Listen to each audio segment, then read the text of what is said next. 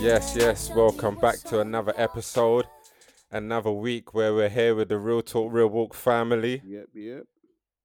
Back with another episode full of vibrations. What are you guys planning to tell me? Vibration. Another episode full of energy. Another episode full of da. Another episode full of everything that you can think of. Good morning, good afternoon, and good evening, wherever you are right now. You're listening. We appreciate you and all of your family members. Right, say your good evenings and your greetings, alright, man. It's your girl Ore. Wow, okay. E-Bag, you don't want to greet the people? It was a bit sharp. Like I was like, okay, cool. I know Ore sounded angry, innit? Oh, sorry, guys. Oh my gosh. Do you know what? I was just really concentrating because I'm doing my background research ready for the episode that is to come. But let me greet you guys properly. Please excuse my manners. Hi, everybody. It's your girl Ore. No one is better. E-Man, you want to greet the people then? Yo, what's good, everybody? It's your boy, Mr. Game Changer. It's good to be back. It's good to hear you guys' voices, and it's good to speak to the people. So yeah, man. That's it. Right. So today is obviously a bit of a, what's the Christianese that people are using nowadays? It's a bit of an oily topic. It's a bit of a heavy one. It's a bit of a weighty one. I want to talk about our understanding and views on whether Christians are sinners, or whether we're saved from grace and no longer sinners. I think it's obviously one of them topics that I think for me anyway, it's been quite weighty because I've like grown up in church, always believing one thing, and then the more I've kind of like grown deeper in scripture of recent, I've kind of seen a different side to the argument, and I use argument very, very loosely because it's more of conversation / debate. So I thought I wanted to obviously bring it to the table to kind of see what you two think of the topic as to whether we're sinners. Obviously, got a few scriptures to dive through. But the opening one, I obviously want to mention and put out there to the floor is Romans 3:23, and I read the NIV version, and it says, I'm sure we all know it, but it says, "For all have sinned and fall short of the glory of God." Now, this is a scripture that for me, in growing up, I've been saved for several years, and I've always kind of believed that yes, as Christians, we are sinners, because we all fall short of the glory. But before obviously like share my views and share my piece, putting it out there, what's your guys' views on that scripture presenting to us that we're sinners, or the belief that we're sinners because of that scripture? It's facts. We're sinners. Okay, yeah, or I can go first. I believe that we are all sinners. We were born sinners. Christ came to die for our sins so that we have atonement. So let me try and explain atonement. Pastor, you will have to correct me if I get this wrong. But so we have atonement, meaning that we now have a something that stands in the gap so that we can get to God. We don't need to kind of do anything to earn it. We can just go freely to Christ for forgiveness. However, once we are forgiven, because of human nature, because we are all fall short and we are all essentially born into sin, we will continue to sin, but the grace of God will keep us. I don't know if I've explained that properly, but that's kind of how I see it. What's your views on atonement, man? Well, I mean, okay, okay, cool. Let's look at Romans 3 quickly. It says, I'll read it quickly. So you read 23. I'll just read a couple verses before. It says, "But now the righteousness of God has been clearly revealed independently and completely apart from the law, through though it is confirmed by the law and the words and writings of the prophets, this righteousness of God comes in faith in Jesus Christ for all those, Jew or Gentile, who believe and trust in him, acknowledge him as God's son. There is no distinction. Since all have sinned and continually fall short of the glory of God, and are being justified, declared free from the guilt of sin, made acceptable to God, and granted eternal life." 1 second. Granted eternal life. Where are we? Granted eternal life as a gift by his precious, undeserved grace through the redemption, the payment of our sin, which is provided in Christ Jesus. So, yes, all have fallen short of the glory of God. We know that. But in the context of this scripture, Paul is basically saying that humanity, yes, has fallen short of the glory of God, but Jesus has now justified. So those who will now believe him as God's son, those who believe what he's done and the sacrifice he's made, those are the ones who now become justified. What does it mean to be justified? Justified in simple terms means just as if I'd never sinned. So when God looks at you, he looks at you from that lens. He does not look at you as a sinner. He does not look at you from a perspective of one who continually sins. He looks at you from a perspective of someone who's justified. So our position before God is not as one who is sinful in nature, but because when God looks at us, he doesn't see us, he sees Jesus. Therefore, he can't see sinner Jesus. He sees son Jesus. He sees the perfect lamb Jesus. So yes, I do get I do understand the scripture, how this scripture can be used, but I don't think this scripture should be used to justify why once we're born again, we are still sinners. Now to go on to what Ora was saying, I understand it. Just because we are human beings does not mean we are not susceptible to temptation, or it does not mean that we can't be tempted into sin.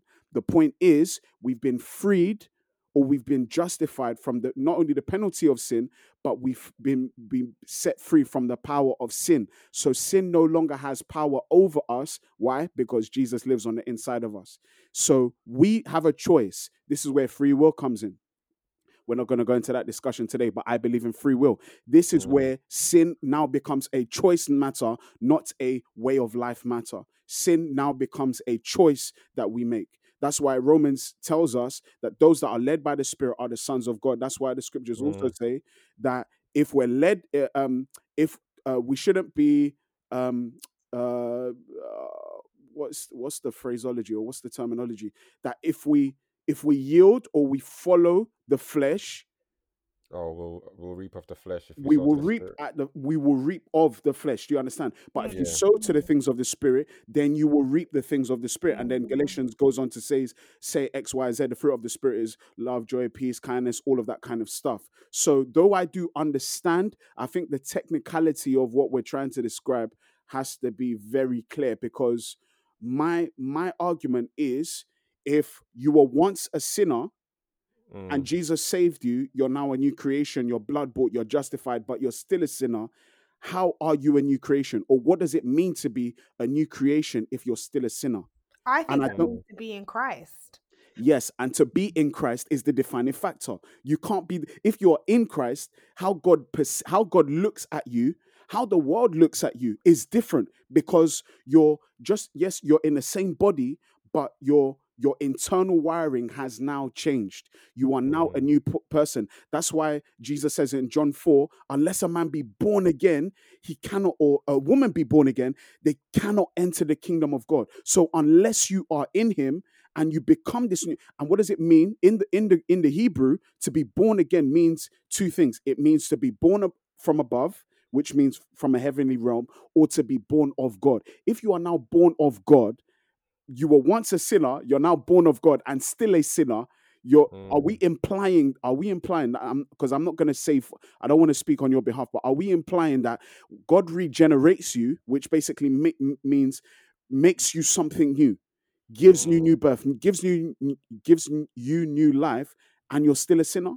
No, I'm suggesting, or what I'm saying is that yes, as human beings, we are still subject to the elements of the world. We're still subject to getting ill. We're still subject to temptations. However, we now have the power to overcome, because he who is in us is greater than he who is in the world. That's basically what I'm saying. And I Just agree with that. oh, Sorry, go on, Gabs. just a quick one, just to add to what you were saying earlier about being a son. The book of Galatians 4:5 NIV version says, to redeem those under the law, that we might receive adoption to sonship. And I know sonship is something that you spoken about quite often of recent, Eman, in like some of your sermons within your church as well. And I think it's definitely one that kind of jumps out to me, and it makes me think, if we have been adopted to sonship, can we still be seen as sinners if we've been adopted as sons of God? And if Mm-hmm. we are obviously children of God, who we know is without sin, Mm-hmm. how then can we ourselves still carry that sin if we are children of God? Yeah, I think that's my main disposition. That's my main stance. That how can we? I get it. I for some, I think for the reason why, because I've engaged with quite a few people in the past on why they call themselves was, I'm still a sinner saved by grace, and I feel like you were a sinner, but when you're saved by grace, you now become a son.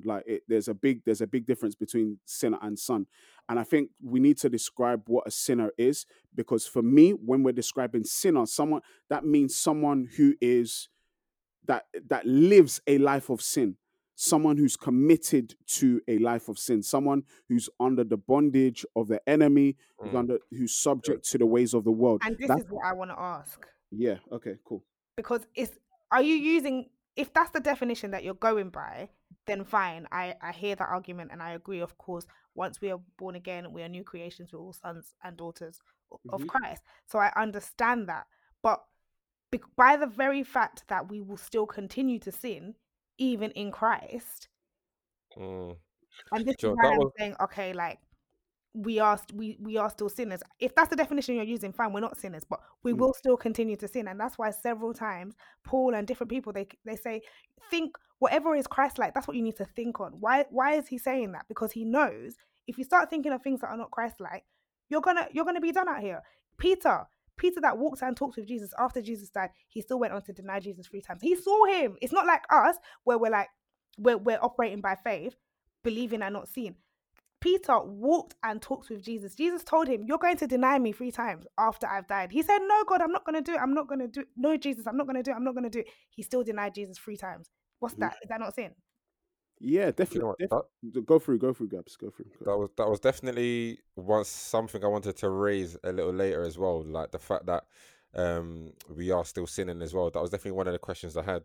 But just to quickly mention, obviously, Eamon, you mentioned that people say where sin is saved by grace. Hmm. One thing I noticed, obviously, in scripture, yeah, in that scripture, Ephesians 2:8, where it says, "For by grace you have been saved through faith, Hmm. and that not of yourselves, it is the gift of God." It doesn't actually say we are sinners saved by grace. Yeah. So this thing of sinners saved by grace, like, where did it come from? Is it something that we've been taught in church? Mm. Because I'm yet to come across it in scripture. If it is, please let me know. But where did this sinner saved by grace? Because obviously, from scripture that I've come across, it simply just says you've been saved by grace. It doesn't say sin is saved by grace.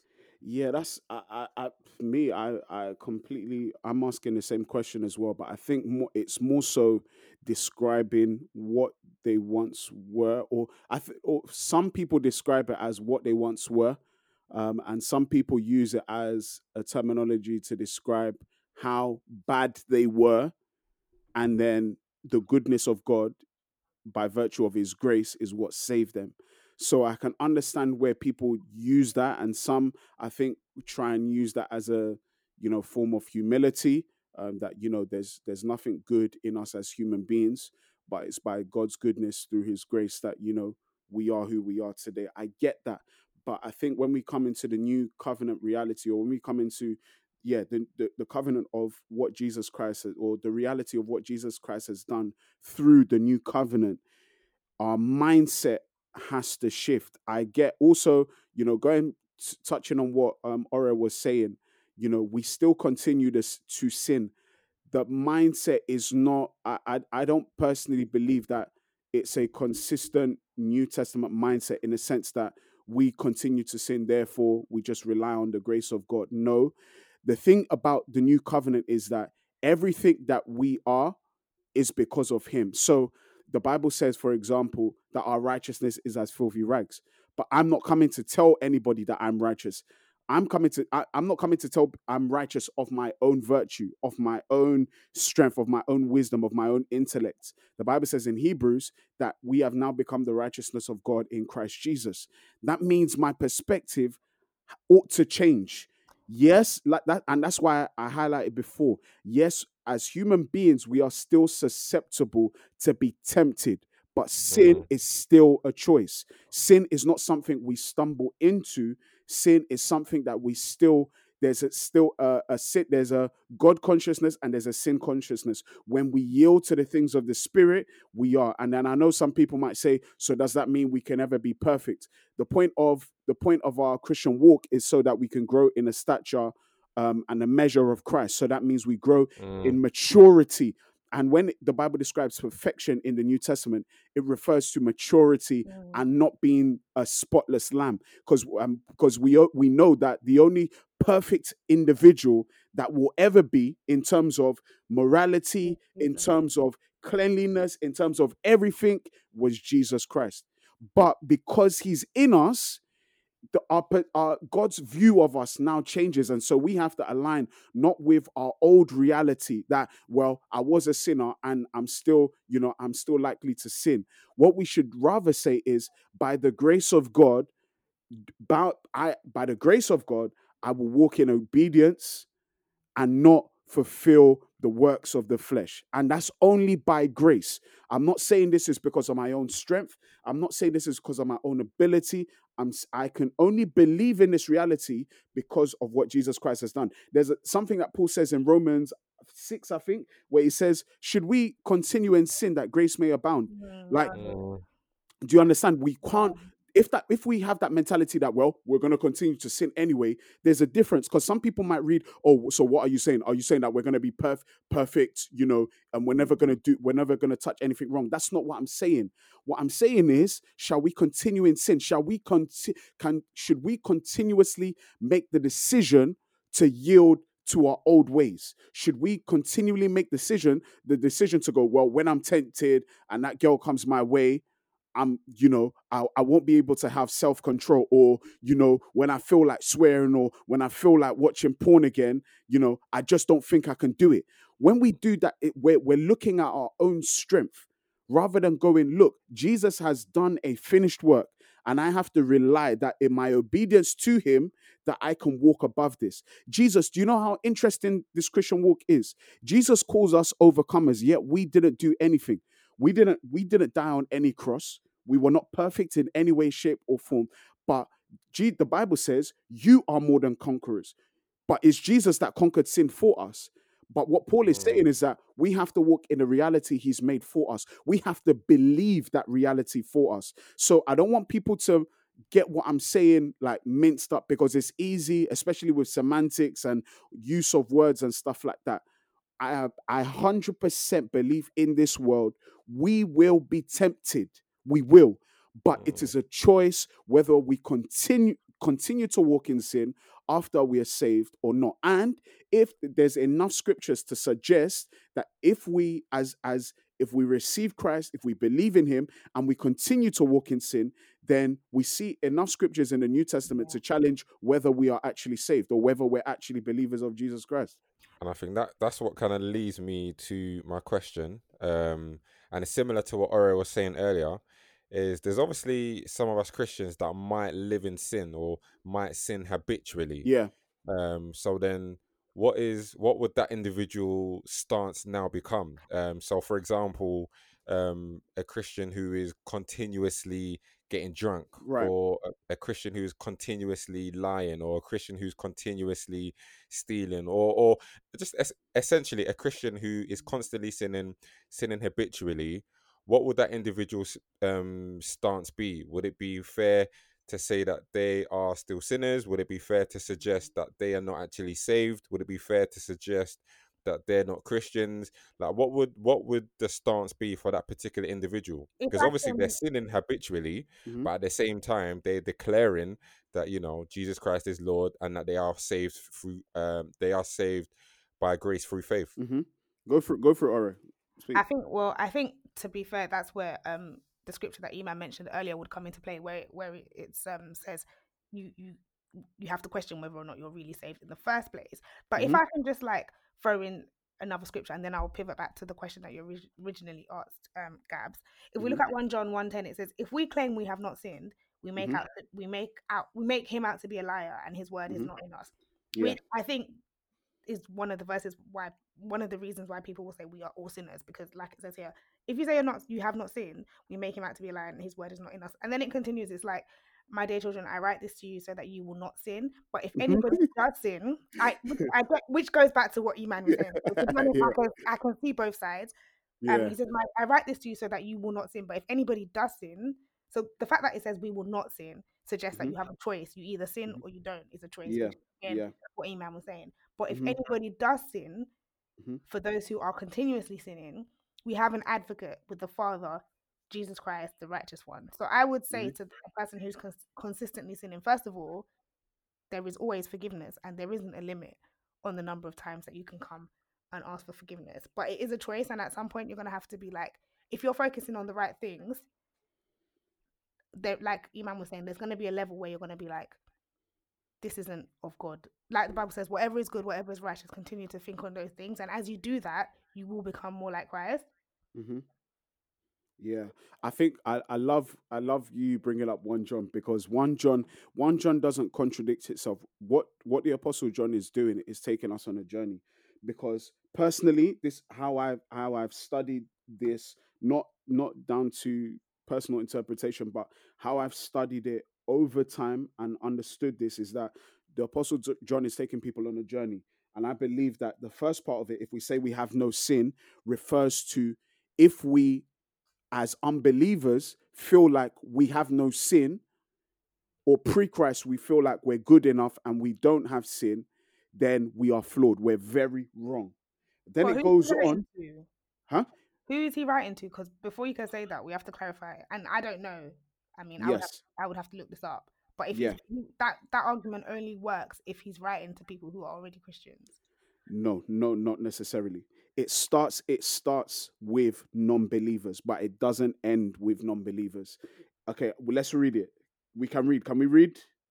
Yeah, go We're on. allowed? What? Okay. Where we read it from? 1 John 1 verse 8. 1 John 1 verse 8. John We 1. can read from 7. Okay. Actually, let's read a bit more before, so people can get context from verse 5. I'm reading in Amplified. This is the message of God's promised revelation, which we have heard from him now and now announce to you, that God is light, he is holy, his message is truthful, he is perfect in righteousness, and in him there is no darkness at all, no sin, no wickedness, no imperfection.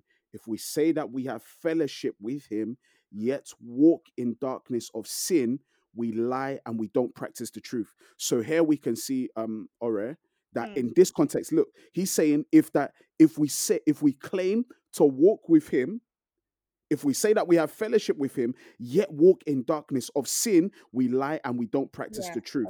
Agreed. Right? Okay. And then it says in verse 7, but if we really walk in the light, that is, live each and every day in conformity with the precepts of God, as he himself is in the light, we have true unbroken fellowship with one another. He is with us and we with him. And the blood of Jesus, his son, cleanses us from all sin by erasing the stain of sin, keeping us cleansed from sin in all its forms and manifestations. Verse 8, if we say we have no sin, refusing to admit that we are sinners, we delude ourselves and the truth that is not in us. His word does not live in our hearts. If we freely admit we have sinned and confess our sins, he is faithful and true to his own nature and promises, and will forgive our sins and cleanse us continually from all unrighteousness, our wrongdoing, everything not in conformity with his will.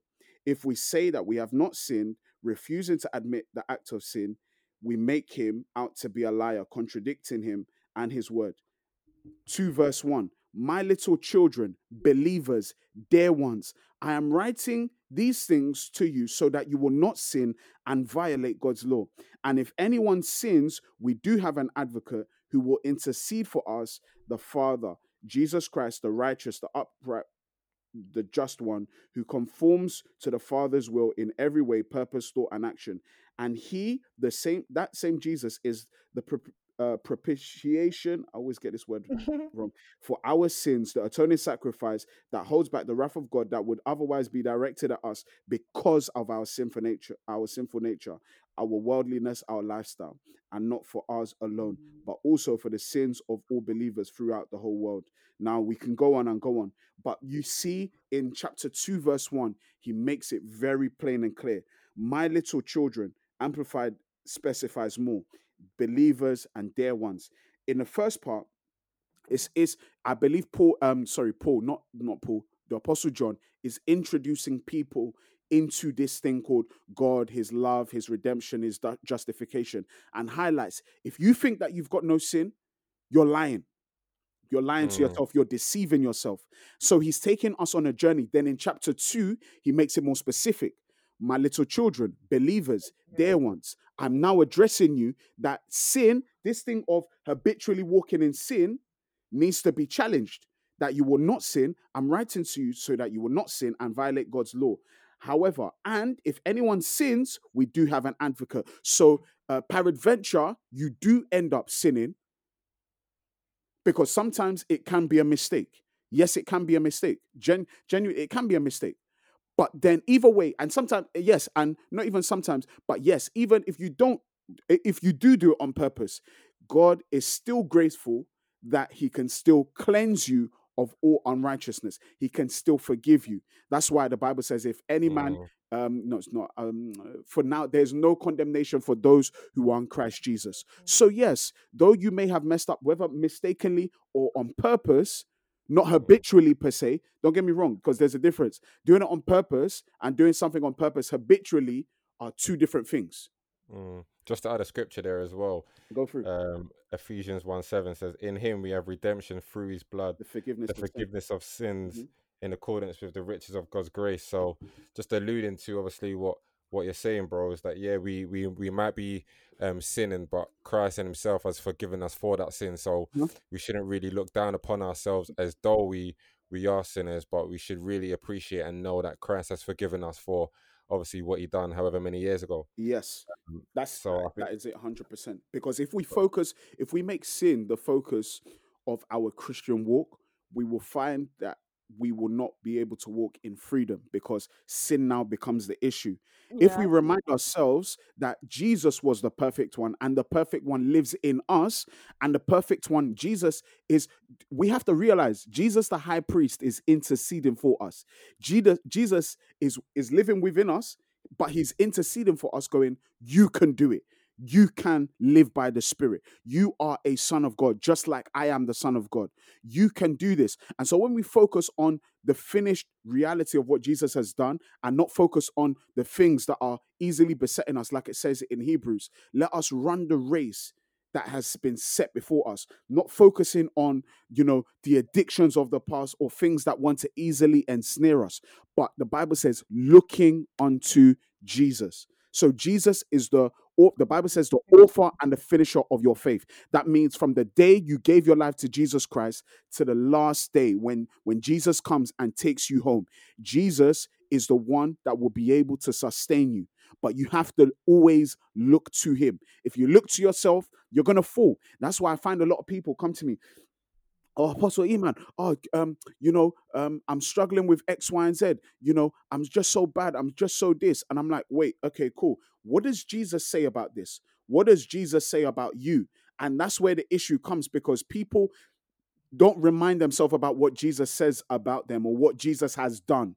So now, because of what Jesus has done, Jesus now declares certain things over you. So the Bible says we're forgiven. Ephesians says that. It says we're justified. It says we've been redeemed. It says that we are now sons of God. It says in Ephesians that we are heirs of God, fellow heirs with Jesus Christ. So all these things have been written about you, but you decide in yourself, I'm going to focus on sin. When you choose to do that, then pornography will be the issue. When you choose to do that, then drugs will continue to be the issue. When you continue to do that, gossiping will still be the issue. And I find this interesting because if we go to, am I allowed to quickly read a scripture? Yeah, go on. So if we go to Galatians 5, one of the biggest scriptures that we love to use, it says this in verse 16. It says, but I say to you, walk habitually. So you see this word that you were using, bro? It says it here. It says, walk habitually in the Holy What's that? Spirit. Galatians Galatians 5 what? 5:16. Galatians 5 verse 16. I'm reading an amplified. Yeah, that's cool. It Just says, for the listeners, isn't it? So that they okay, can keep up to date yeah. with us. Galatians 5 verse 16. But I say to you, walk habitually in the Holy Spirit, seek him and be responsive to his guidance. Listen, so that's why remember when I was saying earlier, it's about making a choice. Look, it didn't say just seek him, it says be responsive to his guidance. Because we can be Christians, Holy Spirit will be speaking to us, but we're not responsive. We're doing our own thing. We want to do it in our own strength. Or Holy Spirit is speaking, but we don't want to listen on purpose because we know, or someone did wrong to you. Holy Spirit is saying, forgive that person or attack this issue in a different way that you might not like, but you're like, nah, you know what? I want to do it my own way. That's what we call not being responsive to the guidance of the Holy Spirit. Then it says, and you will certainly not carry out the desire of the sinful nature, which responds impulsively without regard for God and his precepts. 17, for the sinful nature has its desire, which is opposed to the spirit, and the desire of the spirit opposes the sinful nature. For these two, the sinful nature and the spirit, are in direct opposition. Now I'll skip on to verse 19. Listen to this. Now the practices of the sinful nature are clearly evident. They are sexual immorality, impurity, sensuality, which is total irresponsibility and lack of self-control. Verse 20, idolatry, sorcery, hostility, strife, jealousy, fits of anger, disputes, dissensions, factions that promote heresies. 21, envy, drunkenness, riotous behavior, and other things. These I warn you beforehand, that as I did previously, that those who practice such things will not inherit the kingdom of God. So it's clear, bro. It's clear. Like people, like you asked the question. So if someone is habitually walking in it, it's clear. People will get angry at us, or people might get angry at me and say, well, but this person, listen, if you continually do it, continually disregarding the prompting, because people forget the Holy Spirit is gentle, and the Holy Spirit will continue to work and say, look, this is not right. Listen. These are not the things of God. The Holy Spirit will do it for time. I'm not going to say a particular time limit, but the Holy Spirit, because remember, the Bible says God is patient. He's long-suffering in nature. So that means his spirit is going to do the same. So Holy Spirit will be prompting you for time. But if you habitually do it and you consistently don't want to listen to the voice of God, Paul, the apostle, says, listen, you people are not going to inherit the kingdom of God. So therefore, he's offered you another solution. Walk habitually in the Spirit. And this Spirit, the Bible says in Romans, is the Spirit that seals us and gives us a mark of sonship. Another verse says that this is the Spirit whereby we can cry out, Abba, Father. This is the same Spirit. Paul is saying, if you walk in union with this Spirit, which is the Holy Spirit of God, then you will not gratify the things of the flesh. You will not walk in drunkenness and immorality and irresponsibility and idolatry and strife and jealousy and anger and all those things. If you walk in the Spirit, you won't. And then that's why he then goes on to talk about what you will reflect if you are walking in union with God. I love this topic, man. It's good. Yeah, no, that's good. That's good. Just to add as well, Romans 6:18, it says, what version I read? I read NIV. You have been set free from sin and have become slaves to righteousness.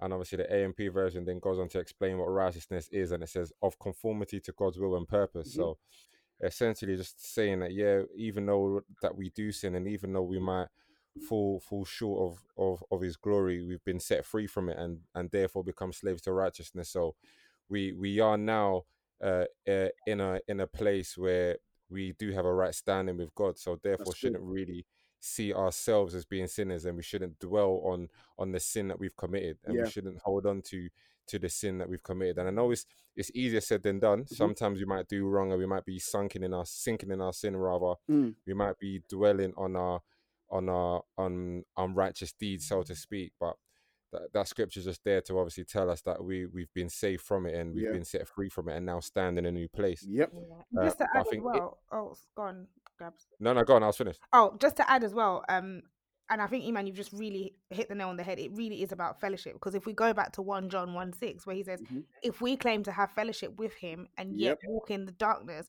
we Mhm. lie and do not live out the truth. That's Which good. suggests that the key to continuing to be set free from sin and to walk in free and to walk freely is Mhm. fellowship with God. That's good. That's good. That's it. Mm. That's literally it. And so I think, especially for as believers today, I think one, it's people's perception of the nature of God and how God views them. And both of you, in what you've said, have just alluded to that. Gabs, in that we have to now, we once had fallen short of the glory of God. Now we are now the righteousness of God.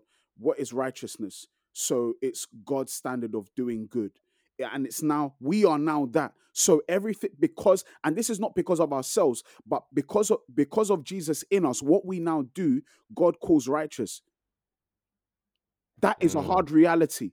And it's not because of us. It is not because of our works. It's not because of how much you pray. It's not because of how much you fasted. It's not because of how much you gave to your church. It's because what Jesus has done on the cross for you. And now, God, positionally, we sit at God's table.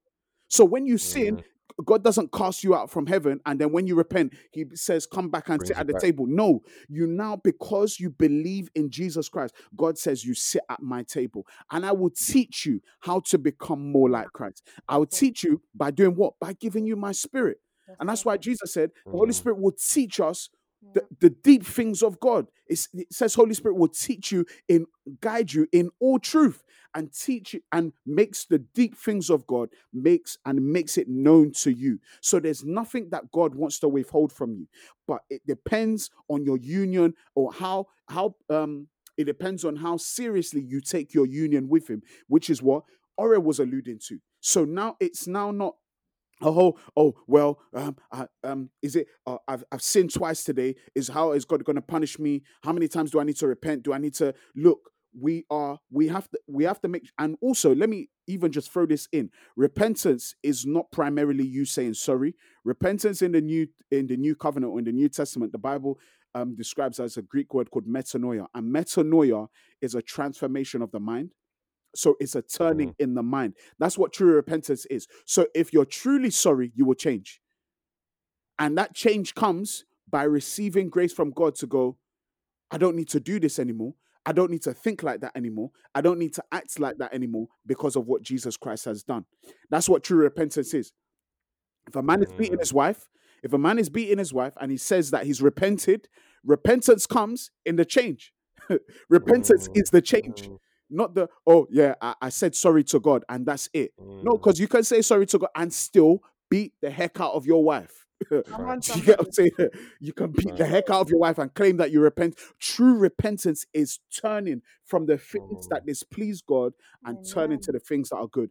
And you can't do it in your own strength, but thank God for Jesus, because he gives you the grace. That's why the Bible says one of the fruits of the Spirit is self-control. When people say, oh, I can't stop masturbating, why does Paul describe that one of the fruits of the Spirit is self-control, but you're telling me that you can't stop doing it? Look, it is possible, but you have to do it how? By your union with the Holy Spirit. When Some people are relying on their own strength. do you get? And when you go, look, you just have to go, look, Holy Spirit, like your intimacy with the Holy Spirit will determine your day-to-day actions. Like, okay, if someone is addicted to porn, but your union with the Holy Spirit is growing each and every day, your view will not be, oh, I can't do it. Your view will be, Holy Spirit is in me, watching what I'm doing.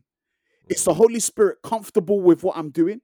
No. God is living on the inside of me. Is God comfortable with what I'm doing? No. Therefore, I'm not going to do it, because I know it displeases the Father. That's what true repentance is. I want to do it. My flesh wants to do it, but I can't, because I'm a new creation. Old things have passed away. The enemy wants me to do it, but thank God that my Father in heaven cheers me on and says that I'm an overcomer.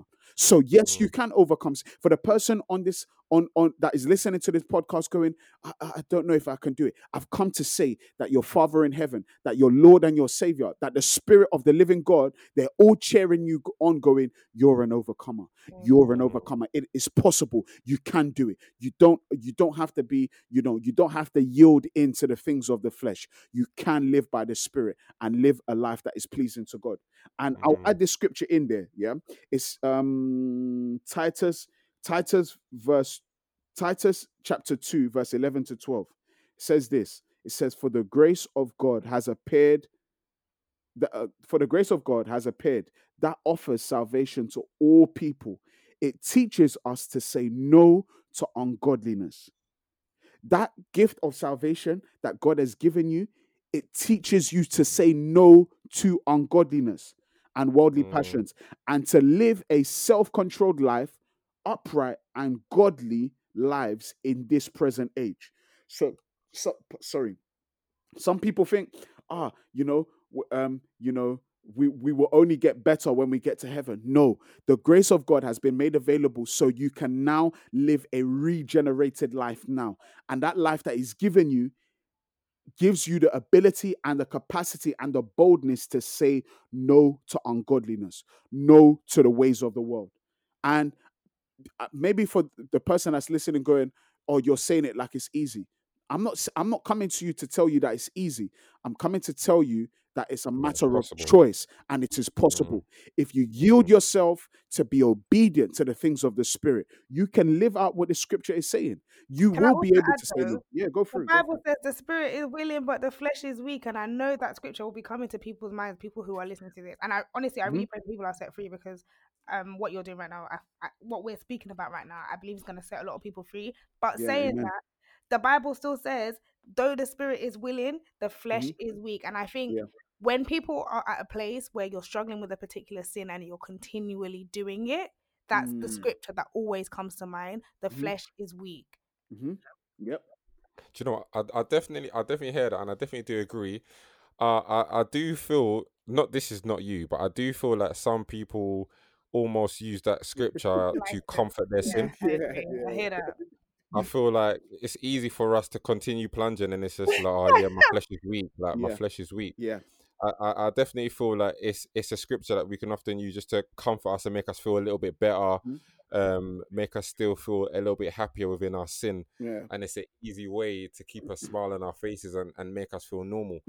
Obviously, that's not for everybody. In some cases, that actually is the truth. Our flesh is weak, but as long as we're not using it as a crutch, to almost satisfy our flesh, so to speak. Yeah. I was going to say, in the thing of repentance as well, repentance is also an action, I think, as well as like understanding spiritually and emotionally where one is at, but also putting certain measures in place from a practical perspective, that's good. in order to turn one's life around, and in order to make a change that one might conform to the Holy Spirit. Because I think one thing, we as Christians, we tend to have all the knowledge in the world, and we tend to know what the Bible says, but sometimes it can be difficult to apply the word and actually make it practical within our everyday living. And I think it's essential that not only do we confess and do we speak things out, but we also need to put measures in place so that we can change our life around, and we can allow the Holy Spirit to actually do the work within us. Amen. I agree. Just to quickly touch on what Ora was saying. So using that scripture, the flesh is the spirit is willing, but the flesh is weak. Contextually speaking, I don't want to do too much context, even though context is key. But obviously Jesus was talking to the disciples when he asked them to pray for him and stuff like that, and they were sleeping off at his time of need. But this scripture is, though this scripture that scripture was said, that was said in that context, it's definitely relevant in other areas of our life, that the spirit is willing to do the things of God, but the flesh is weak. And so we can use scriptures like, if you walk in the spirit, you won't fulfill the lust of the flesh. So we do know that the Bible can back up that thought. But the thing is this, I remember in Corinthians, where Paul was describing his situations and his hardships, and then he goes on to say that, look, God says to him, my grace is sufficient for you. My power is made perfect in your weakness. That's God speaking to Paul. And so we have to remember this. Remember the word grace. We're saved by grace. What is grace? Grace is getting something that you don't deserve. Grace is getting something that you don't deserve. So God gives you the power, he gives you the strength, he gives you the ability, even the things, even the material things, like, and this is, I'm not talking about prosperity gospel per se, but I'm saying even the things that in life that we have, it's by grace. The job that you have is by grace. The wife or the husband that you have is by grace. The uni that you're in is by grace, because other people don't have that opportunity. However, God says, my strength is made perfect in your weakness. That means you being weak in a particular area is good. Why? So that God can give you the grace to do what you need to do. This is why I was saying. This is why I was saying earlier. It is not about your strength. It's about accepting that I can't do anything without God. I can't do much without God. And that's why we're saved by grace. Because everything that I'm not able to do, which is a lot, he's able to do. And so his grace is sufficient for you. Everything he gives to you that you don't deserve is sufficient for you. Amen. So what you're struggling with, God gives you God doesn't want to see you struggle with porn all your life. God doesn't want to see you struggle with anger all your life. God doesn't want to see you struggle with depression all your life. But in these weaknesses, his strength is made perfect. And so you just have to be able to say, God, it's your grace, it's your strength that I need in this moment to overcome and to push through these things that are trying to hold me back, or these sins, or these things that are trying to easily beset me. I really need your grace, because I can't do it. I've tried to do it in my own strength. I've tried to do the positive affirmations for the day, and it's not working. I need your strength. I've tried to cut that X out of my life, but it's difficult because I still have some sort of emotional tie to that person. I need your strength, Lord. I'm finding it hard to forgive my dad for walking away from us, but you know what?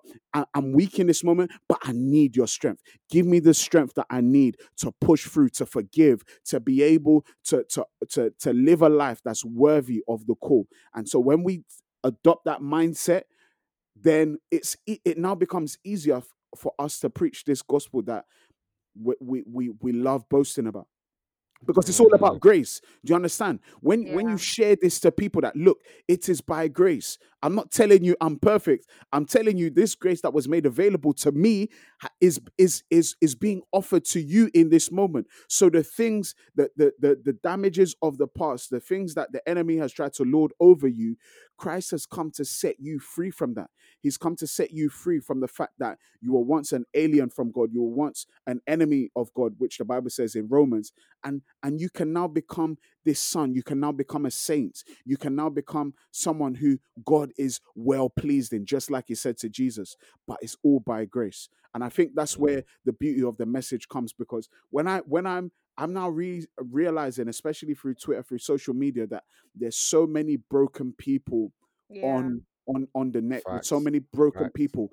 And I'm not trying to come as one who's got it all together, because I've come to the understanding everything I am, everything I have is by the grace of God. My wife is by the grace of God. My daughter is by the grace of God. City Right. Worship London that we're pastoring is by the grace of God. The things that I do to make money is by the grace of God. I don't have anything to boast. That's why Paul's like, look, we can't boast about anything. I can't boast about anything. So when I come to you on that level, you can understand that, look, I'm not trying to come on this, yeah, I'm better than you thing, but know that what I have, I gladly want to share it with you. This Jesus I have, that's living on the inside of me, he wants to live on the inside of you as well. That's good. Amen. That's definitely good. There's one scripture I want to mention that pretty much turned around my knowledge for me. So in growing up, I used to always believe that we are sinners. But then within my study of recent, it's Romans 5:8. And I read NIV, and it says, "But God demonstrates his own love for us in this: Yeah, while While we we were were still sinners, sinners, yeah, Christ died for us." yeah. That's good. That's good. And That's you know, good. and like the more I read it, I thought, whoa, like, and then when I read while we were still sinners, Mm, it's like God Past began to tense. speak about the word were, and then I think that's when Mhm. it really began to click, and I mm, started to think, well, if God is saying He demonstrated His love for us, which I get, and He's mhm, saying while we were still sinners, mhm, it then makes me believe that Christ had done His job after He identified that the world was full of sin mhm, and that people are living in sin. mhm, But that word "were" kind of tells me that we're no longer in Yeah. that place where mhm. we should be seeing ourselves as sinners. That's good. I like And then that. obviously you kind of read it with all the other scriptures that we mentioned earlier, and we now kind of see ourselves that we're in the family of righteousness, That's good. because we're no longer sinners anymore. Mm, that's And good. I I think love that. just from understanding that scripture, that's where my mind like kind of began to change, and I kind of began to see myself and see Christians as different. But Yeah. Mhm, like you were saying earlier, it all comes down to what we're confessing, and mhm, if we're not having that understanding that we are saved by grace through faith, then really we are still in that same place where we are sinners. And I think that's obviously important, and really having and understanding what repentance really is. mhm. No, that's really good. I love what you said. I think I just want to say this. I know because sometimes this, are we sons or are we sinners or can we be both? Comes up on the timeline from time to time, and as my stance is this: as long as you accept that you're a son, I I don't really have to engage much.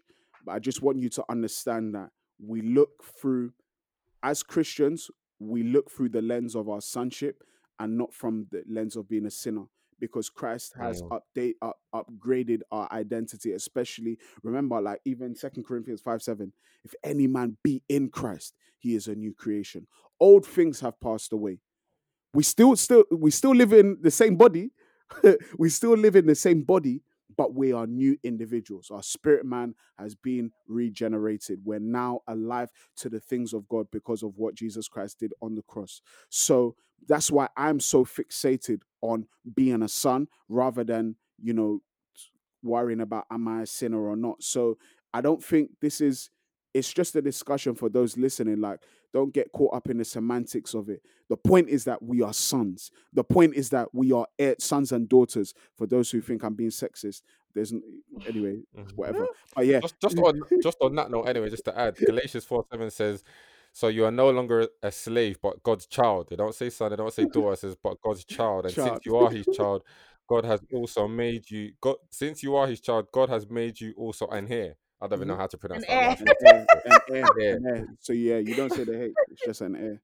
So this obviously goes to show An that we do heir. have an inheritance in Christ. I mean, Yeah. God And wouldn't give us man said His that so inheritance strong, if we still Sorry. see the.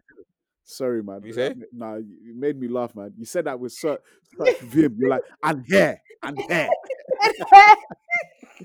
I said that with vim. Nah, no, what you're saying is serious. It's just what how you said it is funny, man. Nah, but you're it's real spit. But yeah, it's just. But once again, we shouldn't get caught up in the semantics because, for example, John 3 or John 4 says, "Behold, what manner of love the Father has bestowed unto us that we should be called the sons of God." So Yeah. whether you say son, daughter, child, we're children of God. Ultimately, a child, was a child still refers to a son or daughter. So we are children of God. We are in the family of God. We're heirs of the Father. We're co-heirs with Christ. Which do you know that how powerful what Paul wrote is in Ephesians? I can't remember. I think Ephesians 2 or 3. It says we're maybe Colossians. It says we're fellow heirs with Christ. That means the same inheritance that is allocated. People might say this is a heresy, but it's in the scripture. In I'll find it before the end of the thing. It says we are co-heirs with Christ. That means the inheritance that the Father has, we and Jesus Christ have an equal inheritance with we have an equal inheritance. So we and Jesus Christ, we have an equal level of inheritance with the Father. Ultimately, whatever the Father, my God shall supply all our needs according to his riches in glory. That means everything the Father has, that inheritance he gives unto us as his children. So whether that Mm, is, whether that's spiritual, like Ephesians 1 says, he's given us all spiritual blessings in heavenly places, or whether it's material, whether it's a job, or, whether it's just good friends, or whether it's, um, a good job, or whatever it could be, whatever it is.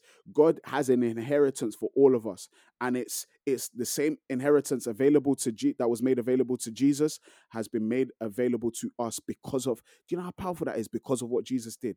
Because of what Jesus Mm, did, he now says, yeah, the inheritance that I give to Jesus, I also give to you. And so when we go to him in glory, though we're gonna worship him and give thanks to him, God is still going to give us crowns. He's going to give us so much enjoyment. Like when we get to heaven, that's going to be the best of what we're going to enjoy. Even though we can enjoy now, the best of it is when we get to heaven. But that's because of what Jesus Christ has done for us. I love these conversations, man. I get so excited. I They're love very I nice. love the topic of sonship. I love the topic of sonship. I get gassed about it, man. This has been good, yeah, though. you do love it. To be fair, I think we can close there. Yeah. Yeah. I know we've mentioned quite a few scriptures. To be fair, but Ian, have you got just one scripture, just to wrap it all up? 1 second, let me find it.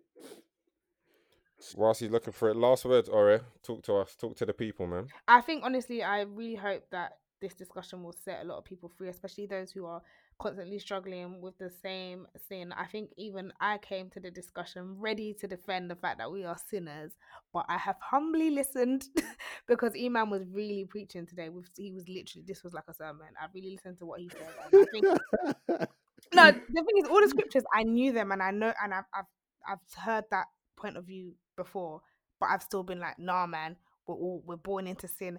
Adam Adam was a sinner. We're born into. I've very much been very hard on that. So Mm. I'm hoping that a lot of people will equally be set free the way I've been set free today. Mm, Nah, man, it's been great conversation.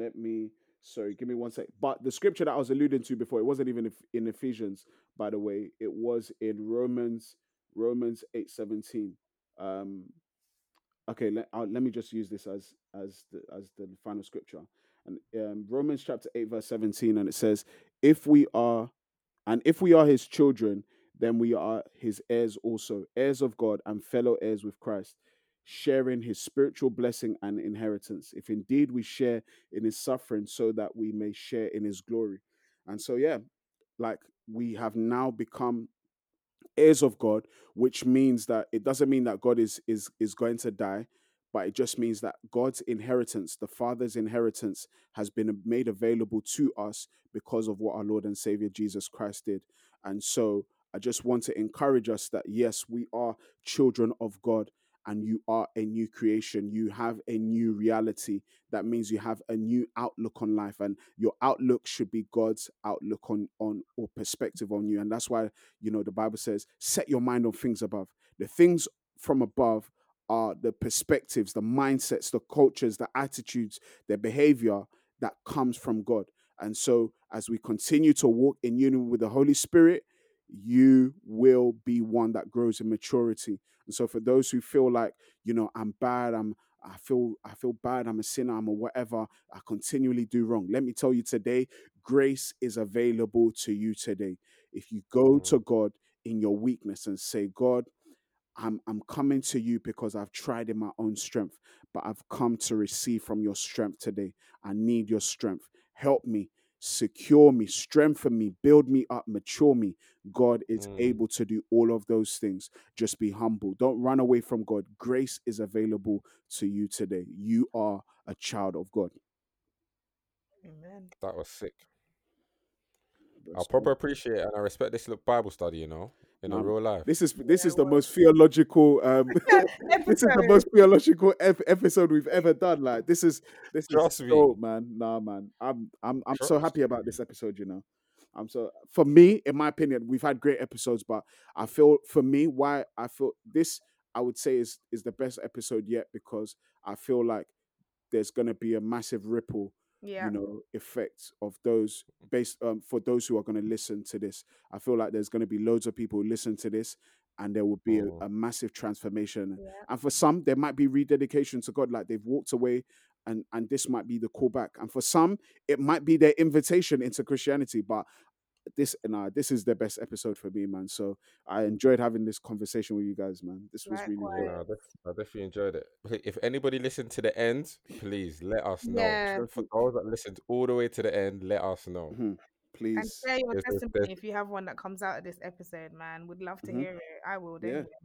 Yeah, please, Yeah, honestly, please. there were definitely a lot of gems mentioned within this episode. A lot of scriptures to take in as well. A Mhm. lot of scriptures to take in. Yeah. So it's one of them ones that people might have to listen back to a couple of times in order to really catch all of the scriptures and all of the revelations. But Mhm.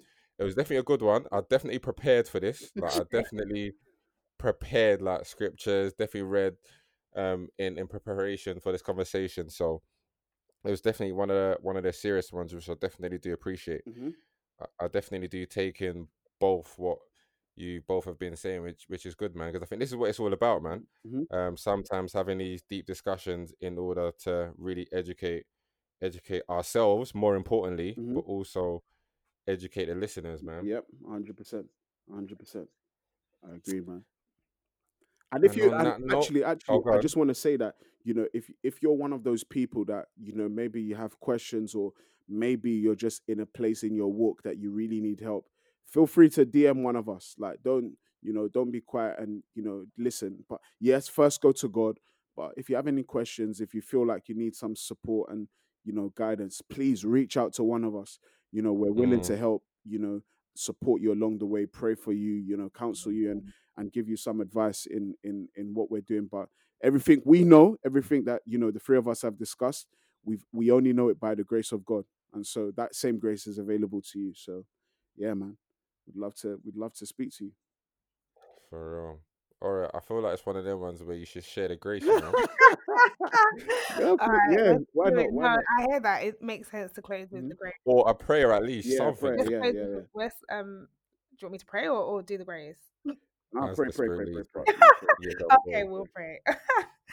All right, Lord Jesus, thank you for this time of discussion that we've had and Bible study, and thank you for the revelation, because it's your Holy Spirit that helps us to be able to interpret Scripture and reveals these things to us. I pray, Lord, that anybody under the sound of my voice who has been struggling with sin consistently, Lord, I pray this episode will truly set them free. I pray those who don't know you, who've listened to this episode and who've struggled with the concept of sin or with Christianity, that they will be set free also from listening to this. And I just pray, Lord, that you'll just keep everybody safe in these times. You will give us peace. Those of us who are anxious with this corona situation, I pray that we will just all have peace and submit to your will, Lord. In Jesus' name, amen. Amen. We can do the grace Amen. now. We can all do the grace Amen. together now. Okay. So Okay. now, may the grace of our Lord Jesus Lord Christ, Jesus Christ, the the love love of God, and the and the fellowship fellowship of the of Holy the Holy Spirit Spirit be with be us with all, us now, now and forevermore. forevermore. Amen. Amen. Amen. Amen. Amen. I love that, man. Everybody shout 7 hallelujahs. Hallelujah. Hallelujah. Share your thoughts and feelings if you've got the time. Sit back and relax, tell me what's on your